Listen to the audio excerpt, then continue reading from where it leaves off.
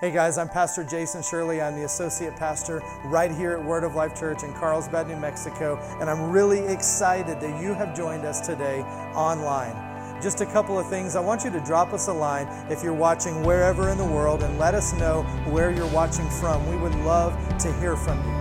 Second, if you want to partner with us today in a financial way, then you can give by texting 84321 and just text your amount, or you can go to our website, wolcarlsbad.com, and you can click the Give tab and give that way. The last thing today is that if you have any needs or anything like that we can partner with you on, then drop us a line and send us that, and we're going to partner with you in prayer. I believe today is going to be a wonderful day. I want you to open up your heart to receive from the Word of God today, and always remember that God is madly in love with you. Let's get to the service. Today we are talking about love gives, or actually family gives. You said it wrong. Because family gives is what you sent me. Okay. Anyway, I actually have the text to prove that that family gives. Yeah, there we go. But it's true that love gives too. All right, so we won't be too hard on that because love does give. But family gives, and then my subtitle today is "I serve because I am loved." I serve because I am loved. I want to begin today out of Luke, the 15th chapter. So if you go there in your Bibles, I trust you have your Bible. Anybody got a Bible? Hold it up. All right. We got our Bibles, so let's open them now. And let's go to Luke chapter 15. Praise God. We're not going to leave the bread laying on the table. We're going to feed on it. Praise God. In Luke chapter 15, we find a story beginning with verse 11 that we call the story of the prodigal son. And, you know, the thought occurred to me this morning, and I'll repeat it again today, but the thought occurred to me is God doesn't see you as his prodigal. He sees you as his prodigy. Very, very similar. But God doesn't see you as his prodigal. He sees you as his prodigy. Praise God. His child, the imitator of him, the one that through his relationship and his union with the Lord, he has become a prodigy of Father God. Praise God. Now let's look here in verse number 11. And I'm going to read, this is a considerable amount of reading here this morning, and then we're going to talk about it. But he said, a certain man had two sons. Go ahead and say two sons. There's two. That's two. Remember that. The younger of them said to his father, "Father, give me the portion of goods that falls to me." So he divided to them his livelihood. And not many days after, the younger son gathered all together, journeyed to a far country, and there wasted his possessions with prodigal living. Now, notice right there is the only time in this passage that the word prodigal is used. And what you'll pick up on and notice here is Jesus is telling this story. And Jesus never called the son a prodigal son. We call him prodigal son, but Jesus never called him a prodigal son. Jesus called him the younger son. He called him a son, but he didn't call him a prodigal son. In fact, the word prodigal is not even referring to the son. Let's do just a little bit of real Bible study here this morning. Let's read that 13th verse again.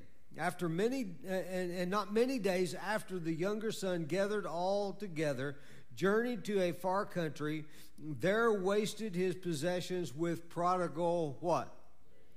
Prodigal living. So the word prodigal is referring to what? The son? The living.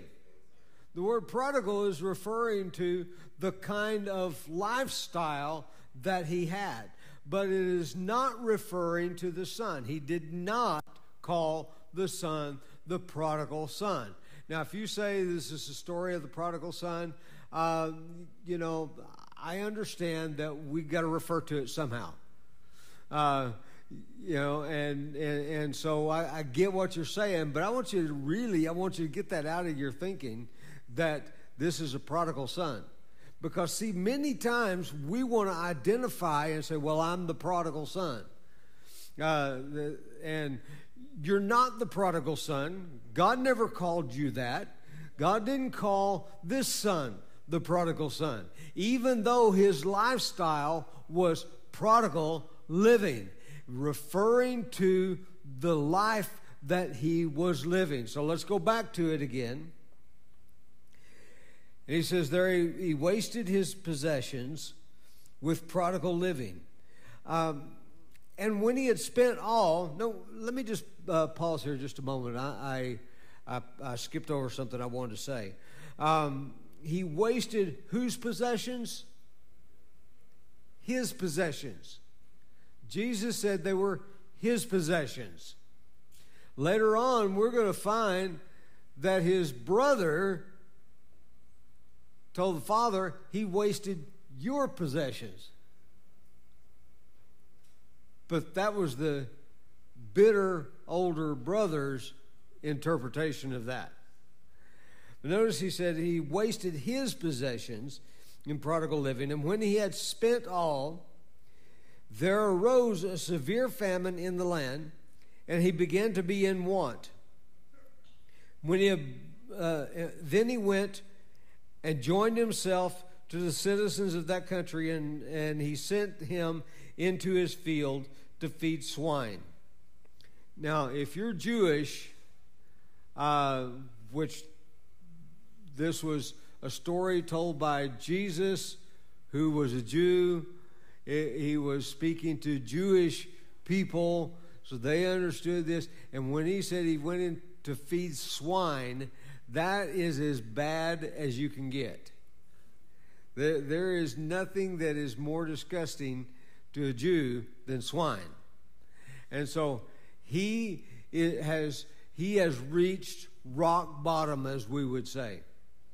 It says, and furthermore, he would gladly have filled his stomach with the pods that the swine ate, and no one gave him anything. So he is in a place that he is willing to even eat pig food. Not just to feed the pigs, but to eat with the pigs. And then he says, no one gave him anything. Verse 17, but when he came to himself, he said, how many of my father's hired servants have bread enough and to spare? And I perish with hunger. I will arise and go to my father, and I will say to him, Father, I have sinned against heaven and before you, and I am no longer worthy to be called your son. Make me one of your hired servants. And notice what he wanted to do. He wanted to become just one of the servants, because being a servant was better than what he had. And many Christians are willing to be servants just because it's better than what they've got. All right, let's go on. We're going to get something really big. There's going to be a big moment here in a little bit. But he says, I will rise and go to my father, and Father, I have sinned against you. I am no longer worthy to be called your son. Whose determination was that? Who decided he wasn't worthy to be called a son? The son decided that. Wasn't the father that decided that. Jesus didn't say he wasn't worthy to be called a son. But the son decided that. Make me like one of your hired servants. And he arose and came to his father. And when he was still a great way off, his father saw him and had compassion and ran and fell on his neck and kissed him. And he said, and the son said to him, Father, notice he's about to give his speech to the father. The son said to him, Father, I have sinned against heaven and in your sight, and I am no longer worthy to be called your son. Now notice what the father said. The father said, you're right. You have blown it this time. Is that what yours says? No. What does yours say? Come on. What does yours say? Yeah. Father did not even act like he heard that statement. Many of us are going to the Father. I remember when I was a kid, hearing this song that we used to sing in church. You know, unworthy. I'm so unworthy. Unworthy. You know, and this sounds like what the son was singing here. I'm unworthy. I'm so unworthy to even be called your son. But you realize that is not worship to God. In fact, that is a slap in the face of God, because God is not even hearing that song. He doesn't even listen to that song. So stop singing the old sad song. Stop singing the country song. You know, I know that makes a good country song. Unworthy, unworthy, unworthy. You know, what a mess I am. I'm unworthy. You know, good country song, but very poor worship song. And he says, the son said to him, Father, I have sinned against you, against heaven and in your sight, and I am no longer worthy to be called your son. But the father said to his servants, bring out the best robe and put it on him. The what robe? The best robe. Bring out the best robe. This is not the servant's robe. This is not the kind of stuff the servants wore. This wasn't the work clothes. This wasn't jeans like Hannah's. This was, you know, I mess with Hannah all the time about her jeans. I said, James ought to treat you better than that. But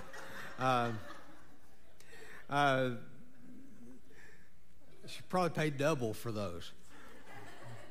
But anyway, just teasing Hannah. I'm just playing with you. The father said to his servants, bring out the best robe and put it on him.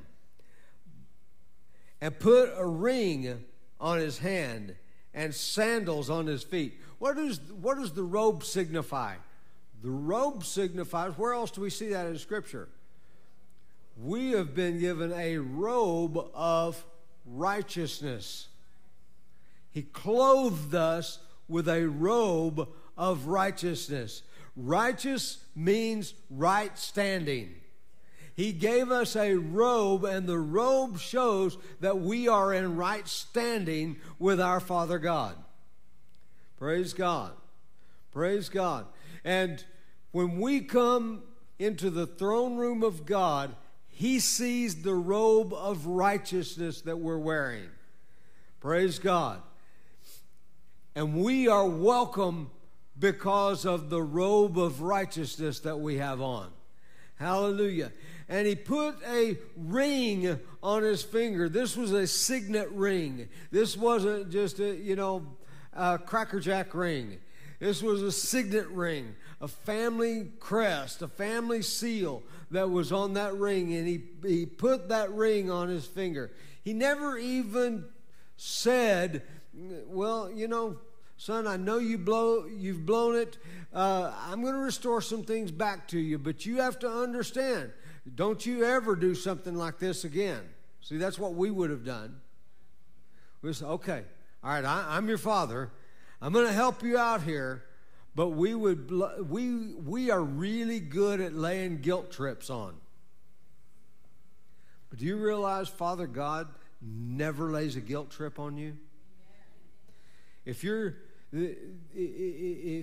are feeling guilty and condemned, there is only one reason that you're condemned. The Bible says he who does not believe upon Jesus is condemned already.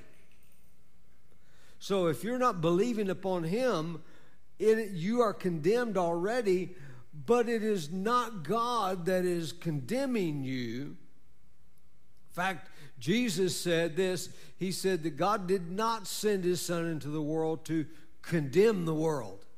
So if God didn't send his Son into the world to condemn, didn't send Jesus to condemn the world, why do I think I have a right to condemn the world? Why do I have a right to heap condemnation? And furthermore, why do I think Jesus said, I do what I see my Father do. So if Jesus didn't condemn, if he didn't come to condemn the world, then he must have not seen the Father condemn the world. Praise God. Praise God. So let's get this condemnation mentality out of our head. Father said to the servants, bring out the best robe, the robe that says you're welcome in the family. Put a ring on his hand, the signet ring. Put sandals on his feet. What's the significance of that? Well, servants didn't wear sandals. Servants didn't wear shoes. They were barefooted. So by putting sandals on his feet, said, you're not a servant. You're not a slave. No, by the way, no, you cannot be one of my hired servants. You know, God said to you, you cannot be one of my hired servants.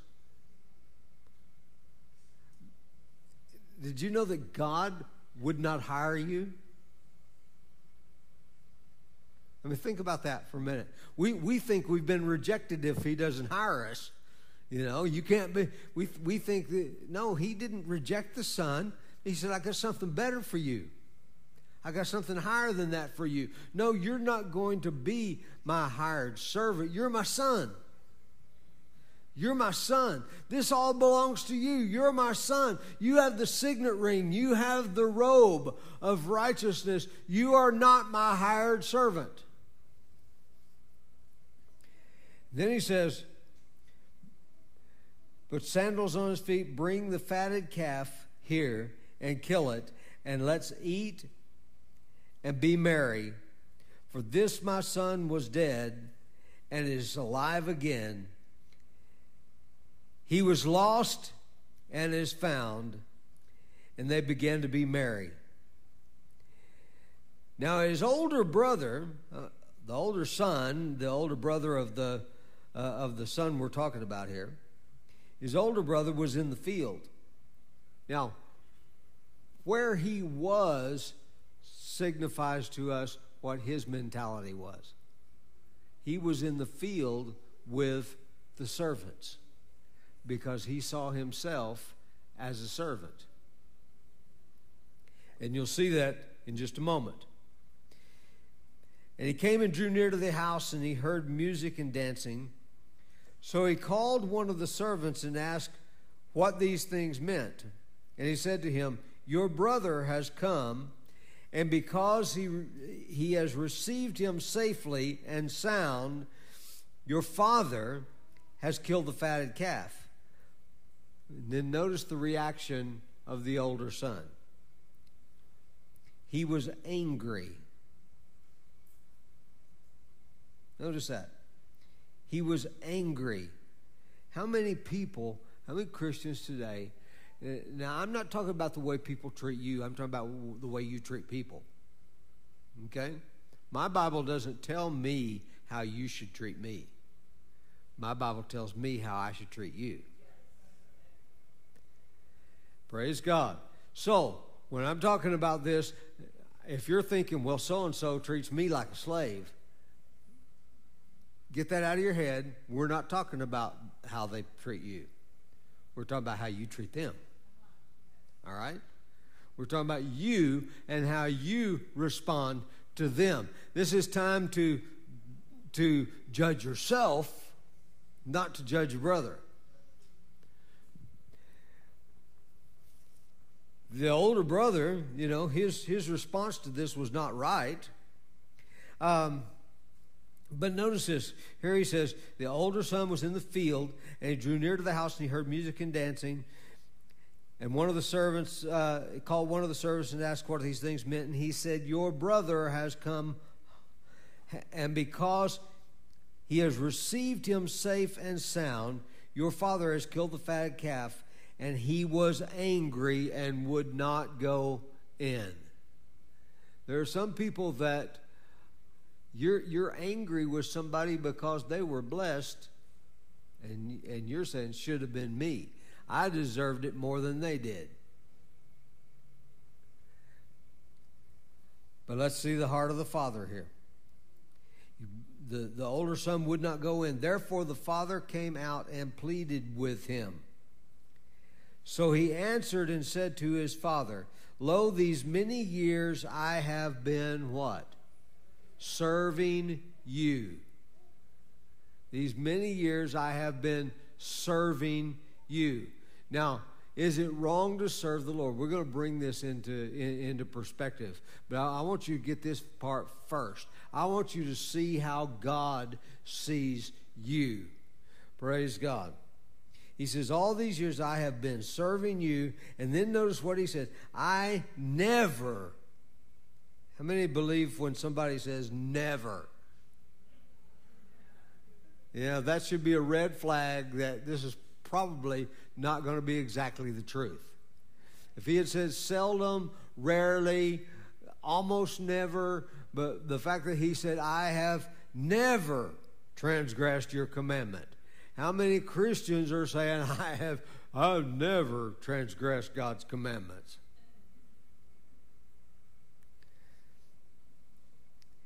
At any time. I mean, he's just digging this bigger. He's just making this hole bigger. He says, I have never transgressed your commandment at any time, and yet you never gave me a young goat that I might make merry with my friends. But as soon as this son of yours, can you hear the disgust in his voice? You know, just by reading, as soon as this son of yours, so now he's blaming the father.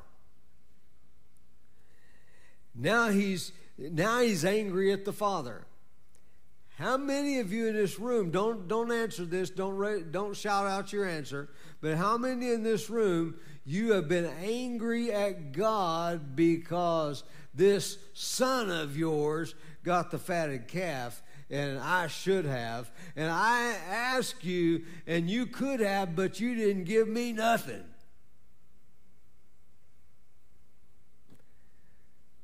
But then he says, as soon as this son of yours came, who has devoured your livelihood. Well, earlier it was called the son's livelihood.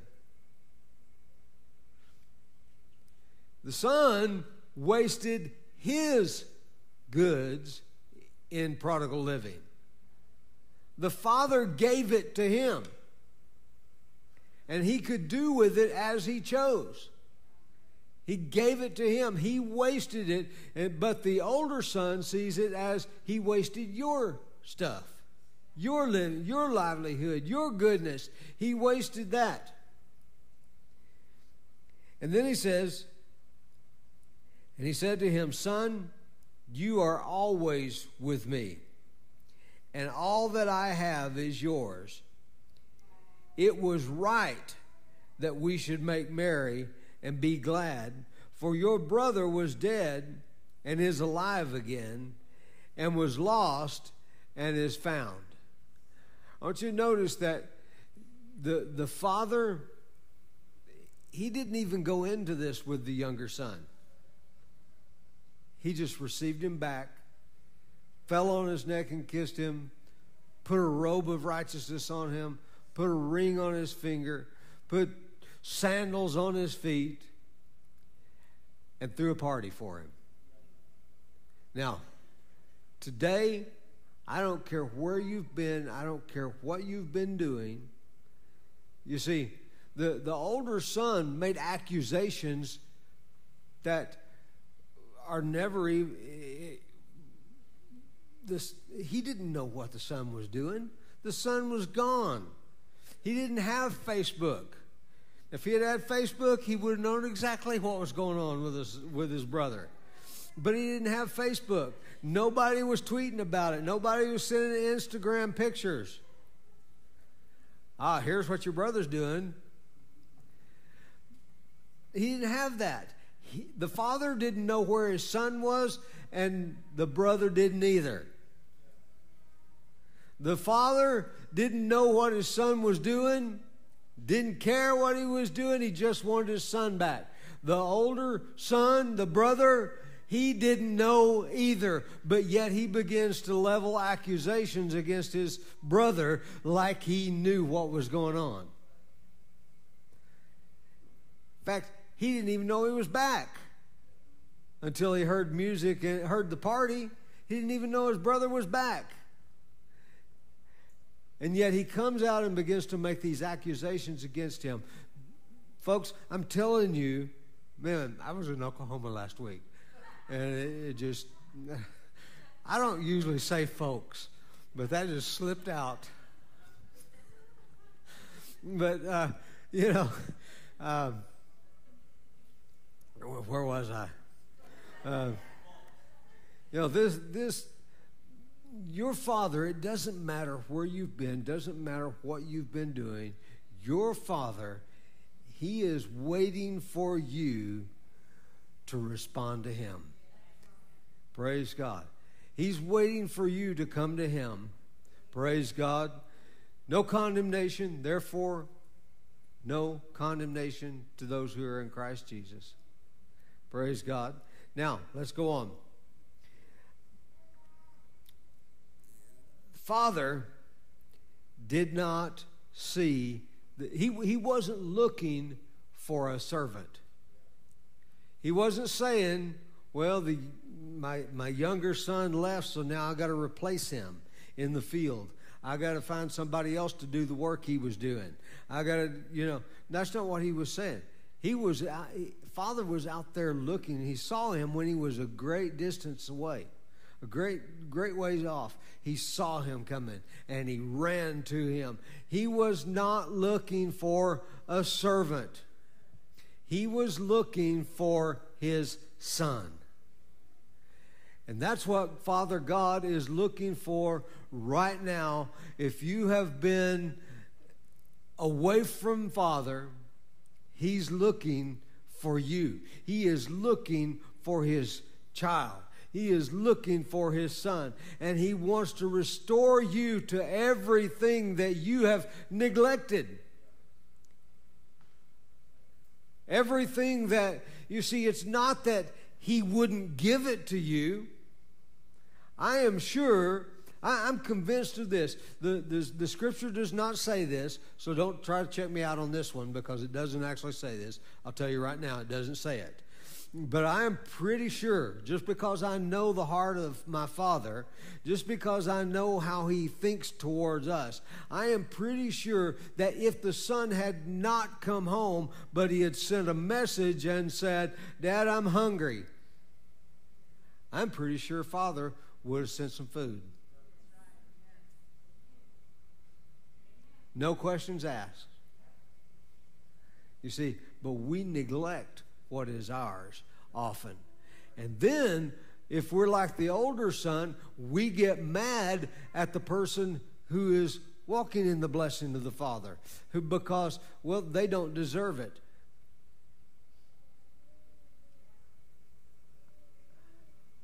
So why didn't I get that? And he tells the older son, he says, you're here every day. All of this is yours. Anytime you wanted it, it's yours. But you see, that's where most Christians are. They don't believe that. They don't believe Father wants good for them. The son is clear that he thought that he had earned it. He thought, well, I have served you every day. Now, you say, so what you're saying, Pastor, is we don't need to serve the Lord. That's not what I said. Now, I understand up to this point how you could take it that way, how you could understand it that way. But see, we serve the Lord not because we're His servants, but we serve the Lord because we are sons who love. Our love motivation is why we serve. Praise God. Did you know that Father is not demanding that you serve Him? When the older son came in, Father didn't say, why'd you leave the field? There's work to be done out there. Get back out there. He didn't say that. Yet we think that's what Father's saying to us. We think He's saying, well, you know, there's a lot of work to be done. You better get busy. You know, what are you doing wasting time coming up here? Just because you heard party don't mean it's for you. Just because you heard party don't mean that you're invited. There's work to be done. Yet that's the mentality that many Christians have toward their Father, that they think that Father is demanding that they serve Him. But I want to tell you this, Father wants you to be a son and act like a son. But a son serves because he loves. How many of you in this room, your father's not on this earth anymore? Your father's gone. My father's gone. How many of you would like to have just one more opportunity to serve your father, to take him the newspaper, to take him a glass of tea, to bring him a cup of coffee in the morning, you know, you just like one more opportunity to serve. Why? Why would you like to have that opportunity? Because you loved your father. And service is our way of expressing our love. This is why we serve God, not because God is demanding that we serve Him. In fact, I like to say it this way. You know, I hear people say, well, it's all about Jesus. And that's good. That's great. For you, it should be all about Jesus. But for Jesus, it's all about you. You see, when you're looking at it from your perspective and from His perspective, it's two different things. From your perspective, it ought to be all about Him. It ought to be all about serving Him. It ought to be all about doing what what pleases Him. It ought to be all about that. But for Him, it's all about you. Jesus didn't go to the cross for Himself. He went to the cross for you. Praise God. And when we can begin to understand, there is a love relationship going on here. I want to serve my Father. I want to serve Jesus because of what they have done for me, because, you know, I love because He first loved me. I serve because He first served me. Praise God. And if there's no desire, I'm not here to heap condemnation on anybody. I'm not here to tell anybody you ought to do more. I'm not here to tell anybody you ought to work harder. I am here to tell you, you ought to know how much you are loved. If you don't serve, it's because you don't know how much you're loved. Praise God. See, why do we want to live right? We want to live right because we love Jesus. Praise God. I want to live right because I love Him. I trust Him. I know that when He asks me to do something, it's for my benefit because I trust Him. He's not, let's get this out of our mind, that God is demanding things from us. Everything in God's Word that God has ever demanded, He provided. He says, well, I need you to do this. And then He supplies the means for you to do it. Everything He's ever asked you to do, everything, He supplied the demand. Let me think of it this way. Remember the story of Abraham? How that he had this son named Isaac, which was the promised son. And God had given him Isaac by promise. And then God says, I want you to take your son Isaac and I want you to take him up on this mountain that I'm going to show you. This place I'm going to show you. And there I want you to offer him as a burnt offering to me. And Isaac goes with his father Abraham. They go up on the mountain, and there on that mountain they built an altar to the Lord. They lay the wood on the altar. It's believed by scholars that Isaac wasn't a little boy at this time, that he was pretty much grown.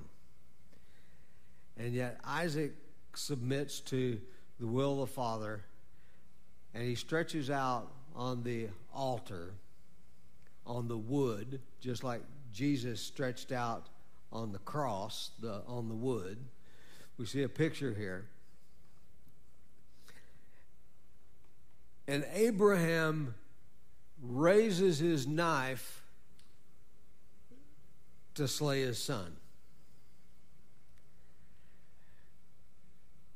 And then the angel of the Lord, with a message straight from the Father, said, don't harm the boy, don't touch the boy. And Abraham turns around and he finds a sacrifice ram caught in a thicket. And he takes that ram and he offers what God demanded. Did you see that? God asked him to do this, and then God supplied. In fact, they called the name of that place, the Lord will provide Himself a sacrifice. That was the name of the place. That's what they called it. From then on, it was called the Lord will provide. Jehovah Jireh.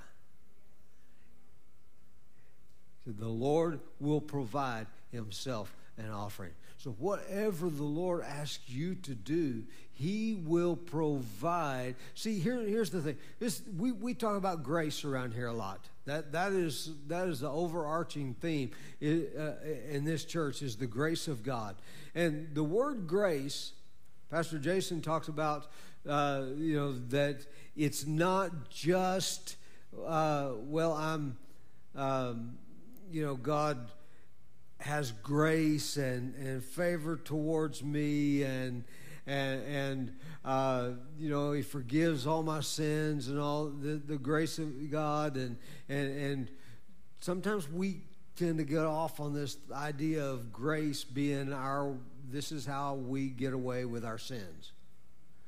But he talked about that there was so much more to the meaning of grace. And one of the definitions of grace, Peter said this. He said that husband and wife are heirs together of the grace of life. Heirs together of the grace of life. And in that context, what the word grace means is power and equipment for ministry and life. Life and ministry. Power and equipment for life and ministry. So notice what it said. Grace is the power and the equipment for what God's asked you to do. There is a grace when we serve. There is something that you will never step into. There is a favor upon your life that when you step in and you begin to serve, there is a power to do that. Praise God. I've known people that have run away from God because they were sure that God was going to make them do something they didn't want to do. They were sure that God was going to ask them to go to deepest, darkest Africa, and they just couldn't, well, I just can't do that. I just can't do that, No, if he asks you to go to deepest, darkest Africa, then he will put something on the inside of you that is a grace for that. He provides what he asked from you. When God wants you to give an offering, a financial offering to him, he gave you the offering first. Praise God. He didn't say, I want you to give, but you're going to have to go work hard for it and earn this, and it's going to be all you. No, he provides it. You say, well, I had to work for it. But you know what? He gave you the ability to work. He gave you the job to work at. He gave you the ability to earn that. For by grace you are saved through faith, and even that not of yourself. It is the gift of God, not of works, lest you should boast. So whatever he is asking from you, he gave you to start with. He gave you the actual thing that he's asking, or he gave you the ability to get the thing. What did the Lord tell Joshua when he's coming into the promised land? He said, you shall remember the Lord your God. He said, when you come into the land and you have all the goods of the land and you are partaking of all the benefits and the blessing of the land that I'm bringing you into, he said, don't say in your heart that my might and my strength and my power has got me this wealth, but you shall remember the Lord your God, that it is he who gives you the power to get wealth. Whatever he demands, he supplies. Supply and demand are both on the same person there. It's not God's demanding and you got to supply. No, God is demanding, but God supplies the demand. Praise God. So it really comes back to this.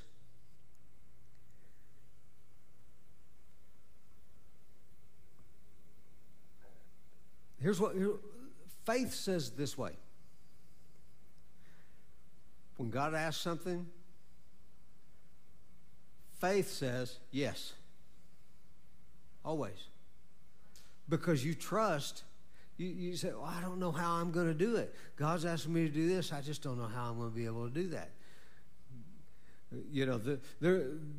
They're needing an offering at the church, or there's this person that is in need, and I need to and God's asking me to give them something and to help them out. And, I just don't know how I'm going to do it. Well, if God asks, faith doesn't check the checkbook first. Faith says, yes. Now we're going to trust that God's going to supply what he's asked from me. Praise God. Praise God. Well, God asked this from me, but I'm just tired.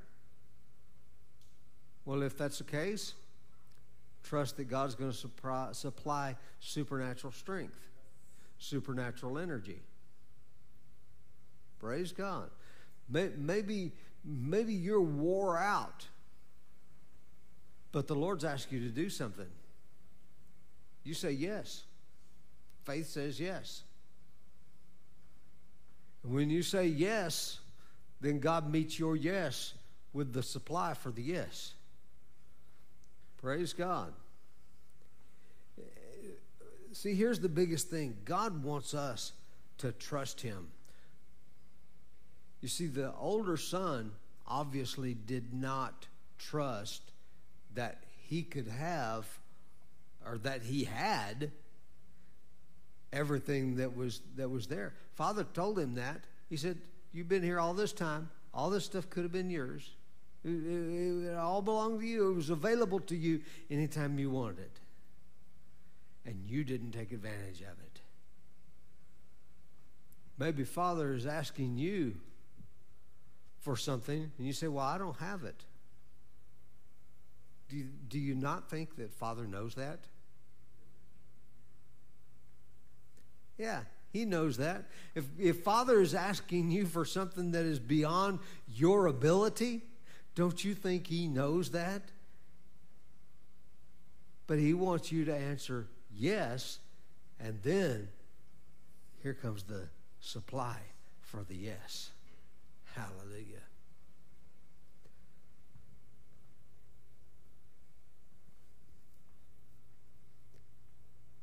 Maybe you're here today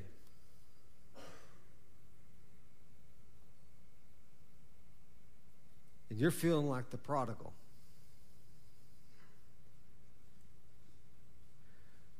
I want you to just think for a moment on what I've said today. That Father doesn't consider you a prodigal. He considers you a prodigy. Praise God. Not a prodigal, but a prodigy. In fact, you can send out a tweet on that right now. No, it's not a tweet anymore, is it? It's an X. You can send out an X right now, or a Facebook post right now, and say, "I am no longer a prodigal. I am a prodigy." Praise God. Praise God. We're going to worship just a little bit, and then we're going to come back and we're going to give you an opportunity to receive Jesus as your personal Lord and Savior. Praise God.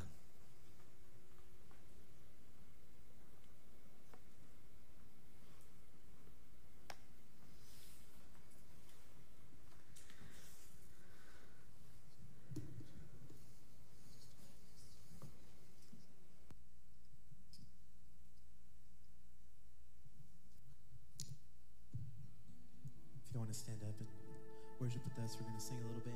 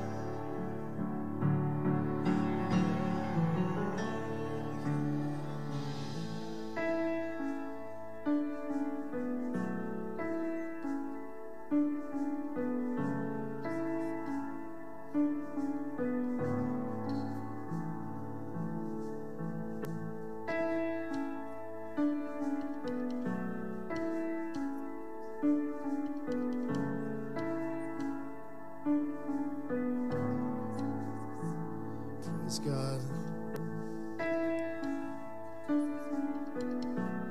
If you're here today and you don't know Jesus as your personal Lord and Savior, the Bible tells us that today is the day for salvation. He's made a way for you.